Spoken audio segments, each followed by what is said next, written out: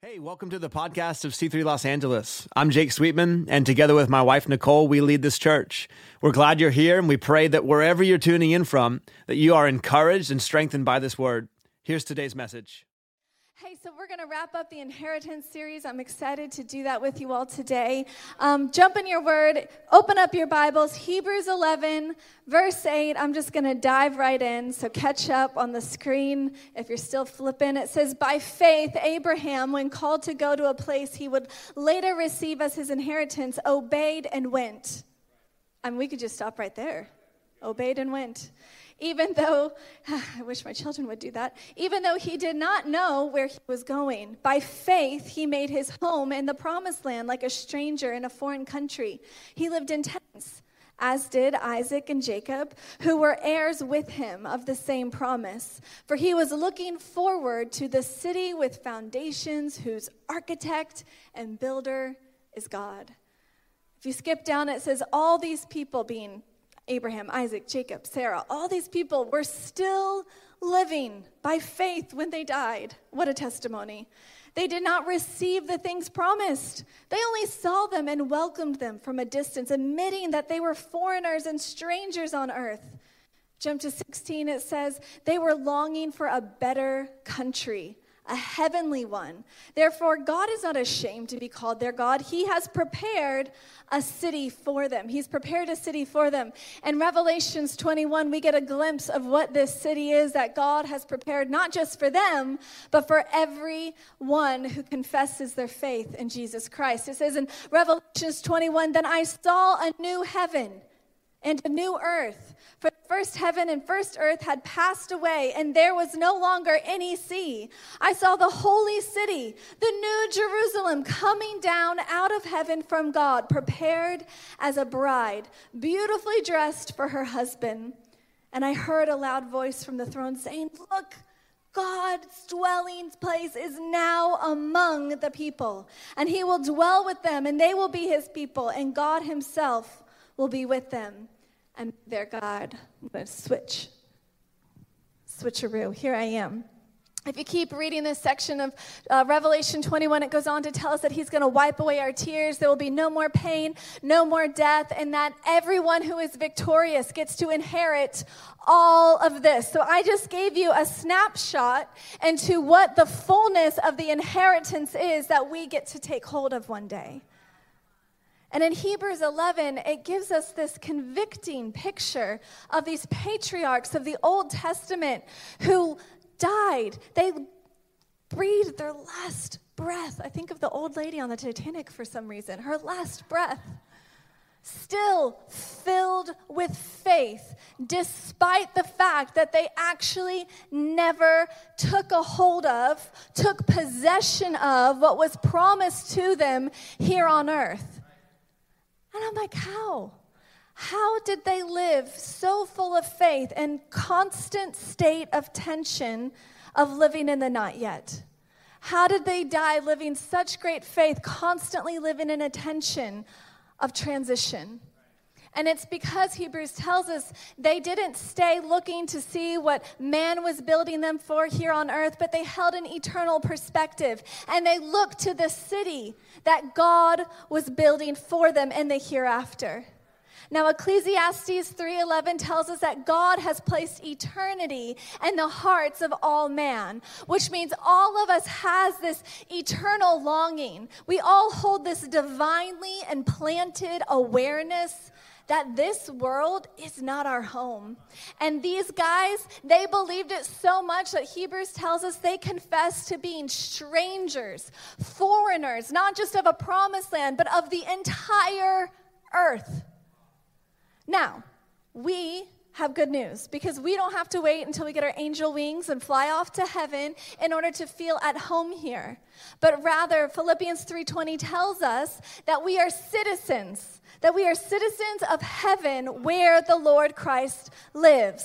And so you and I, we don't have to sit back like Abraham, looking off and welcoming our inheritance one day from a far distance, but rather we get to right now here in this place in the South Bay, we get to take hold of, we get to experience the tangible deposit of the promise that is the Holy Spirit. 2 Corinthians 5:5 tells us that the Holy Spirit, he is been given to us as a deposit. He is the deposit that is guaranteeing the fullness, that picture in Revelation 21, that is to come. He is the down payment. So the gift of the Holy Spirit, in essence, is the promise of proximity to the promise. The Holy Spirit is God's presence, his dwelling with us amongst his people. And so I want us to comprehend this idea that, yes, you haven't lost your mind. You are here on planet Earth. But we are also citizens of the reality of heaven up there. And so we don't have to sit back and wonder what Sim City God is building for us up in heaven one day to take hold of, but rather we get to, as Christ believers, people who have been given the Holy Spirit, we get to put on our construction hats, we get to roll up our sleeves, and we get to get busy building God's kingdom here on earth. Thy kingdom come, thy will be done on earth as it is in heaven. So the good news is that we as children of God here today are not Abrahams. We are not Isaacs. We're not a trust fund baby waiting for the clock to strike a certain hour where the funds finally get released.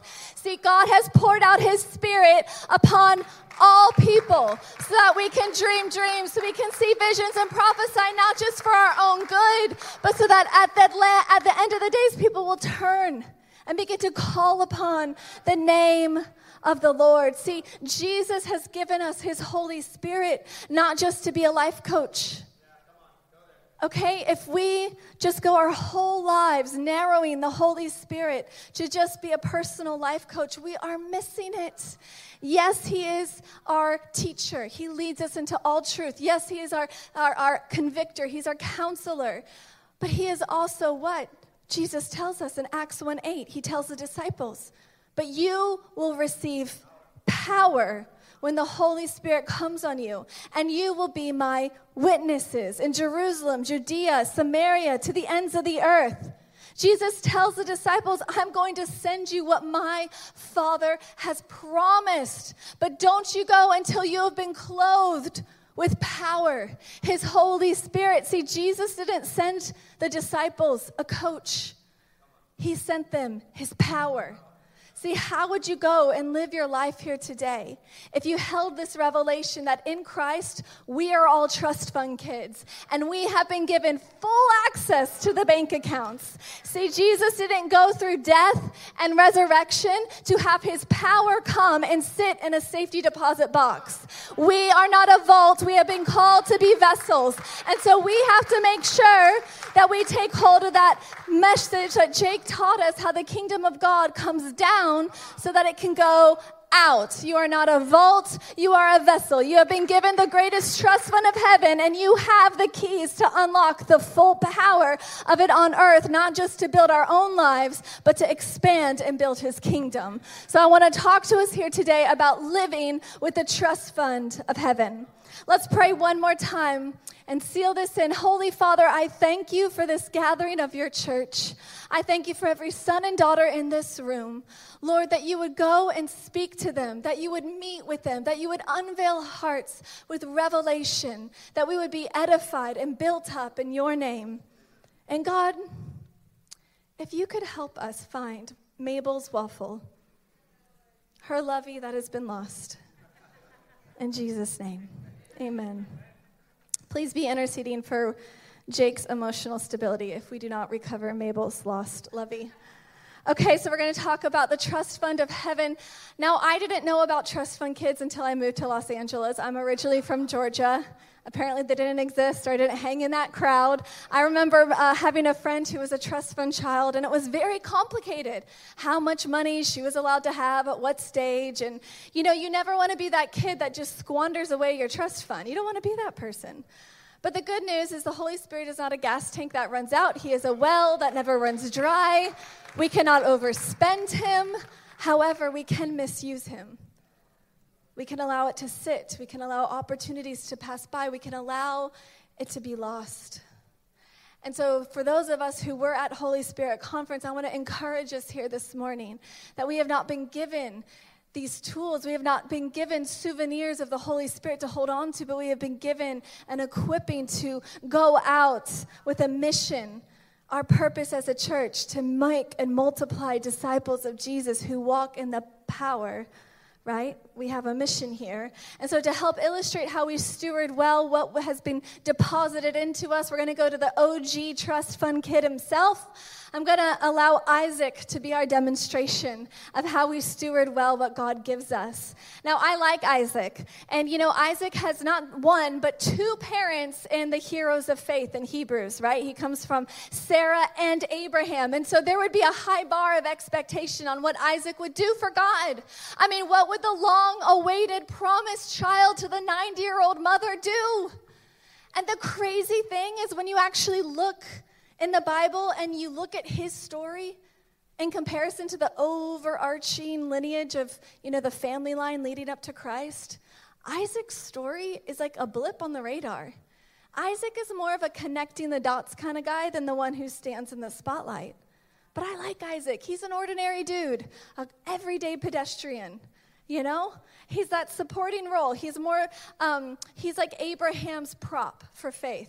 He's the kid carrying the wood on his back, being like, where did the lamb go? Why is my dad holding a knife? He's the supporting dad in the background getting manipulated by the troubled twins and his plotting wife. And so despite being ordinary in comparison to those who come before and after him, he is faithful. He is a good steward of the promise that God gives him. Now, Isaac doesn't build a boat. He doesn't wear a coat of many colors. He doesn't wrestle with God. He doesn't split a Red Sea. What does Isaac do? Isaac digs wells. I want to bring you to his story in Genesis 26. We're going to kind of read some, and I'm going to paraphrase some for the sake of time. But starting in verse 1, it says, "Now there was a famine in the land, besides the previous famine in Abraham's time. And Isaac went to Abimelech, who is the king of the Philistines, in Gerar. And the Lord appeared to Isaac and said, 'Do not go down to Egypt. Live in the land where I tell you to live. Stay in this land for a while, for I will be with you. I will bless you. For to you and your descendants I will give all these lands and will confirm the oath I swore to your father Abraham.'" And he begins to tell that oath about more descendants than the stars. You know the story. And it says Isaac stayed in Gerar. Isaac stayed in the valley of Gerar. Now, can I tell you what that name means? That name means conflict or dispute. So right now, God is telling Isaac, I know you want to go down to Egypt because that's where you're going to find some provision and an easy way of living in this time of famine. But I want you to stay here in the valley of conflict, and this is where I'm going to be with you. Now, if we keep going in his story here, he stays where God tells him to stay, but he's struck with this kind of interesting fear. He's like, my wife is so smoking hot that men would kill to have her. That's a fun problem to have. So he's like, Rebecca, say you're my sister. Unfortunately, Isaac, his love language was physical touch. And the king spots, a brother and sister interacting in a way that a brother and sister shouldn't interact. And so he uncovers the truth. He's like, what are you doing? You're going to call guilt down upon us, So they kind of straighten all that out. The king's like, listen, this is Isaac's wife. Do not touch her. Don't mess with her. And it goes on to tell us that Isaac begins to plant a field in this land of the Philistines. That is the promised land to come for them, by the way. And it tells us that Isaac becomes so fruitful in this land that the Philistines get jealous. They're like, yo, you are prospering more off this land than you should be. This does not belong to you. And so they do what any good jealous person does. They kick him out, and they fill up his father Abraham's wells. Now, it tells us at this point, what does Isaac do in response? It tells us that Isaac begins to reopen Abraham's wells. And at this point on, in the valley of conflict, Isaac begins to live out the career of a well digger. And it tells us that he would dig a well, and there would be conflict over it, so he'd give it up, he'd move on, he'd dig another well, there'd be conflict over that one, so he moves on, he digs another well. I mean, have you ever thought about how hard it is to dig just a hole in the ground, let alone a whole well? But he just keeps going until finally, in Genesis 26:22, it tells us that he finally finds a well where no one quarrels over it. And he names it Rehoboth, saying, now the Lord has given us room, and we will flourish. It goes on to tell us in verse 23 that from there he goes to Beersheba. And that night, God appears to him again, telling him, I am the God of your father Abraham. Do not be afraid. I am with you. I will bless you. I will increase your descendants for the sake of my servant Abraham. And there Isaac begins to build an altar. There he begins to call on the name of the Lord. It's there that he puts the tent up that, by the way, he is commended for his faith for doing in the book of Hebrews. And then again, he digs another well. From this point, the king comes to Isaac and he says, listen, clearly God is with you. So let's make a peace treaty right here in Beersheba. From this point forward, the spotlight is taken off Isaac and taken to his troublesome twins. So this is all we get about Isaac's story. He dug a bunch of wells in the Valley of Conflict, except it doesn't really seem like his own story at all. And in fact, this story feels plagiarized, cut and pasted directly from Abraham's journey. Because his father Abraham in Genesis 20:21 also goes to the Valley of Conflict. He also, ironically, lies about his wife Sarah being his sister, who also quarrels over wells with the king of the Philistines, who also signs a peace treaty in the land of Beersheba, where he also begins to call on the name of the Lord. And I'm like, is this some weird generational groundhog moment? Or is this just God showing us like father, like son? And it's so interesting to me at the opening of Isaac's story here in Genesis, God is not commending him, the boy who comes from Abraham and Sarah, for his faith, but God is actually calling Isaac out for his lack of faith. And so the first thing we have to understand, if we're going to steward the promise that God has placed within us, his Holy Spirit well, is we have to wash the vessel.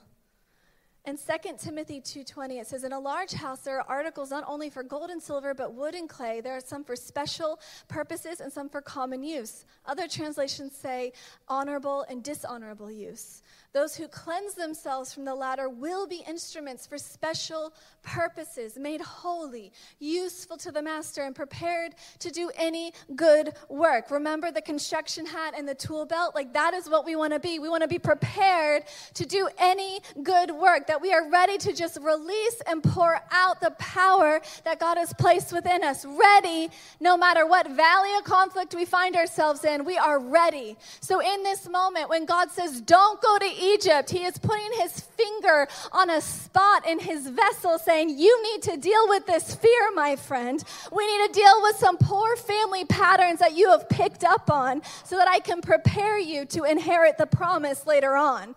See, Abraham not only had an issue lying about his wife, but he too, when he found himself in the land of Canaan and a famine hit, he too went down to Egypt. I mean, in Genesis 12:4, Abraham gets called by God to get up and obey, good boy, to the land of Canaan. 4 verses later, it says a famine hits and Abraham picks up his stuff and trucks on down to Egypt. In other words, he abandons the promise, forsaking the promise because he wants to go where it's more comfortable. He wants to go where it's a bit easier. And God is arresting Isaac's attention and saying, don't you follow in that pattern. He's doing surgery on the inside of his heart. He's putting his finger on something and saying, hey, I don't want you to walk in this way, in this pattern. We got to take an account for the vessel. What's on the inside of us? What tchotchkes have we collected from our family patterns? Now, we can all look at our parents and be like giggle and laugh at what we've picked up from them, right? Like for me, I have this weird gasping thing that I've picked up from my mother. Anytime anybody, it could be a small child to a grown man, if they hurt themselves, they stumble, they fall. If Jake brakes too hard in the car, it's like I can't, it's just a reflex like on your knee. I can't help it. It's just who I am. For Jake, it's not just a love of chocolate, it's in his DNA. And it's been passed down to my children. For Isaac, it was lying about his wife. Weird. It was abandoning the promise when things got hard? What is it for you? What pattern have you inherited? Is it financial turmoil? Is it poor self-esteem? Is it a negative association with the opposite sex? Maybe it's something more under the surface, like a fear, like it was for Isaac. But I have good news for you, because 2 Timothy told us those who cleanse themselves will be instruments for a special purpose. That pattern doesn't have to disqualify you. Just like it didn't have to Control-Alt-Delete Isaac's name out of the heroes of faith, because God got his attention. God cleansed the vessel. And that is the story of the cross. That is the story of salvation, as we have the opportunity not just to be cleansed at salvation, but each and every day his mercies are new, my friends. How do we cleanse? We confess. Now, there's sin that we deal with every day that you can just have that moment with God. But what I tend to find is when it's a pattern, when it's a groundhog that keeps popping up its head, we have to go to the power of confession. James 5:6 tells us, confess your sins to each other. Pray for each other that you may be healed. The prayers of the righteous are powerful, good news, and effective. It's going to work, my friends. There is freedom. There is healing for you. Now, to confess isn't just to express my feelings. That's called therapy. Confession is to admit, to say the same thing. That means I see and I talk about my sin the same way that God sees and talks about my sin. And it's in that conviction that we find repentance, and we want to turn and go a different direction. That's where we begin to see a difference in our behaviors, and we break the pattern. Amen?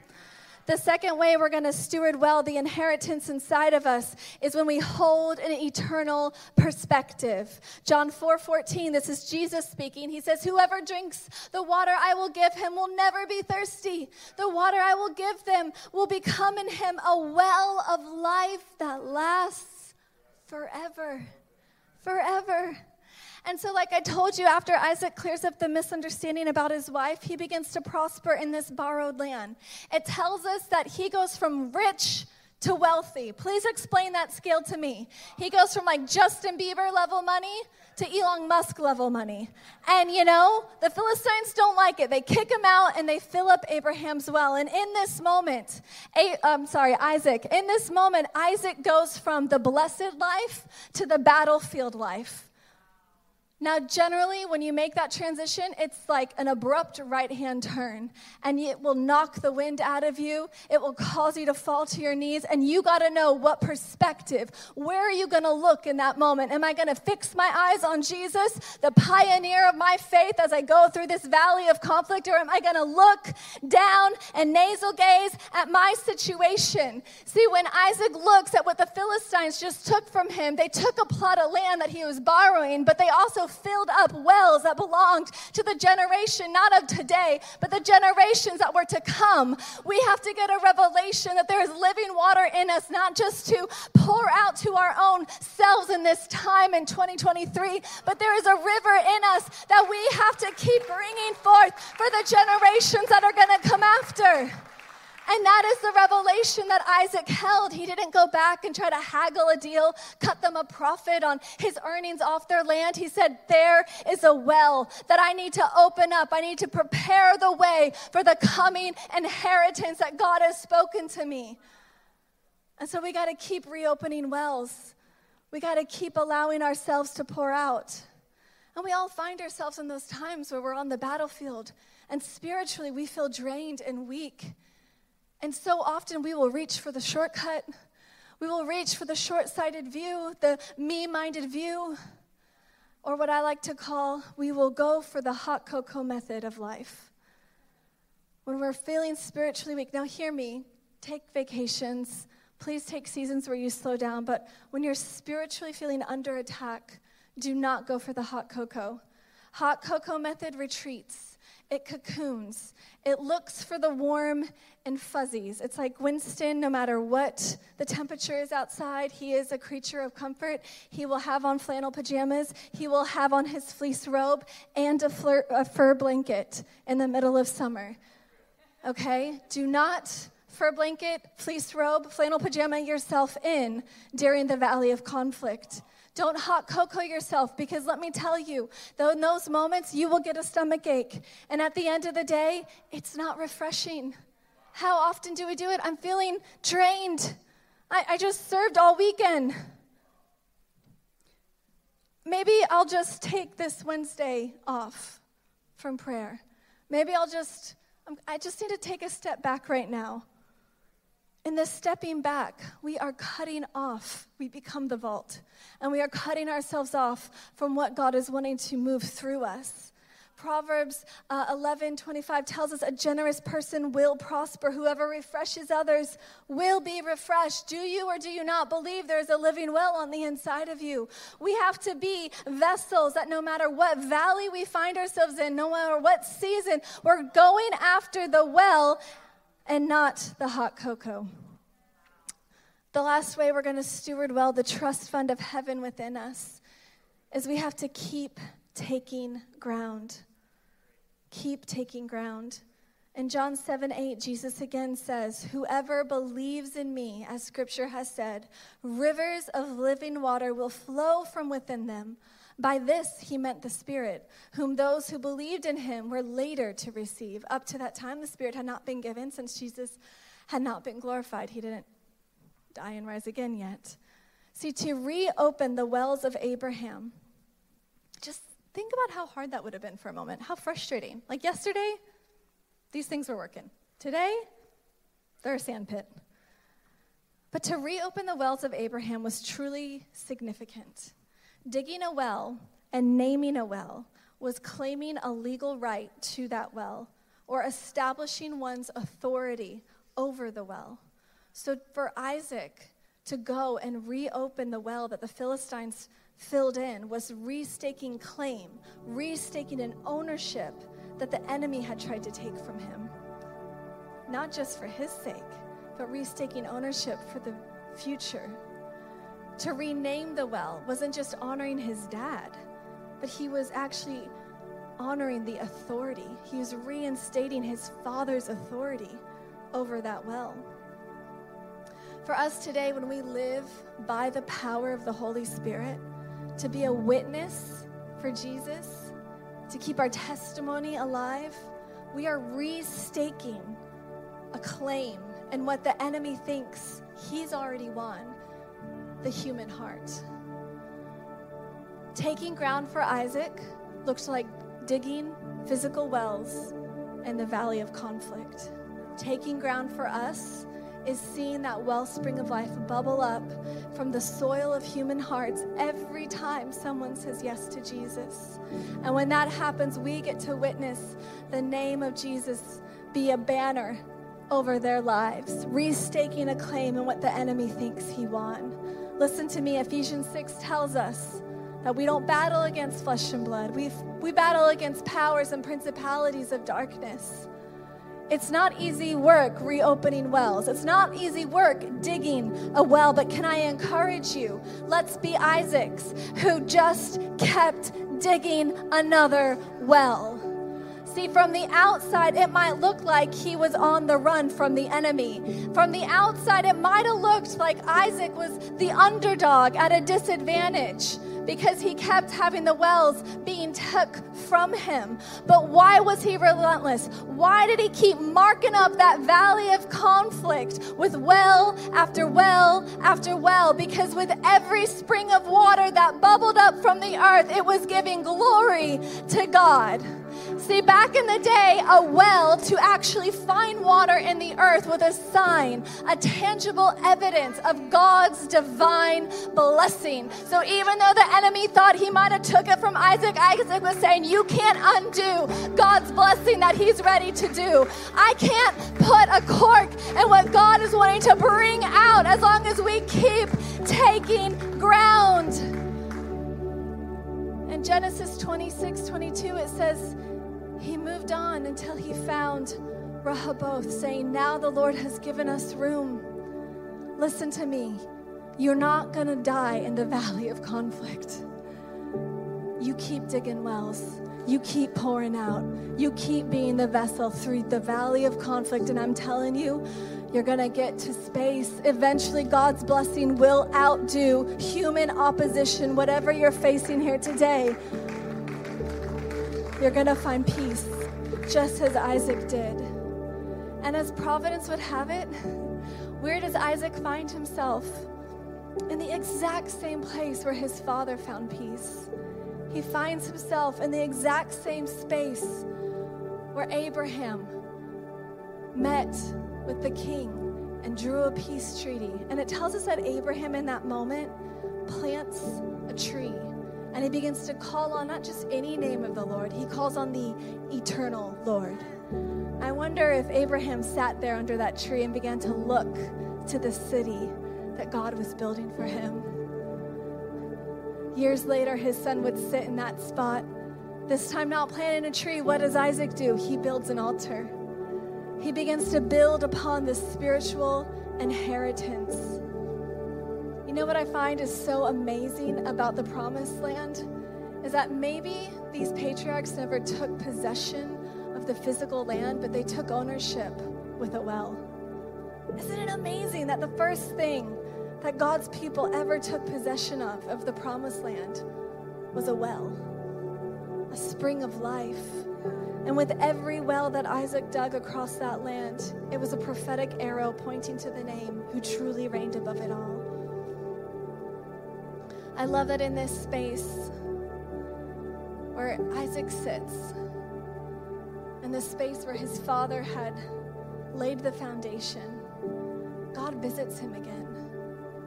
And he gives him a promise again, except this time the language is slightly adjusted. See, the first time that God meets him when Isaac's wanting to retreat to Egypt, God tells Isaac, stay here, I will be with you. I will bless you. Well, now that Isaac's dug in, he hasn't given up. He's consecrated his heart. He's cleansed the vessel. He's kept the long view in sight. He kept enduring. He kept taking ground. God comes to him in the land where he told him to stay. And God now says, Isaac, I am with you. I am is the promise we hold on to. In Matthew 28:18, Jesus stands before his disciples in his glorified resurrection body. And he gives them the Great Commission, the commission that we all carry to go and make disciples.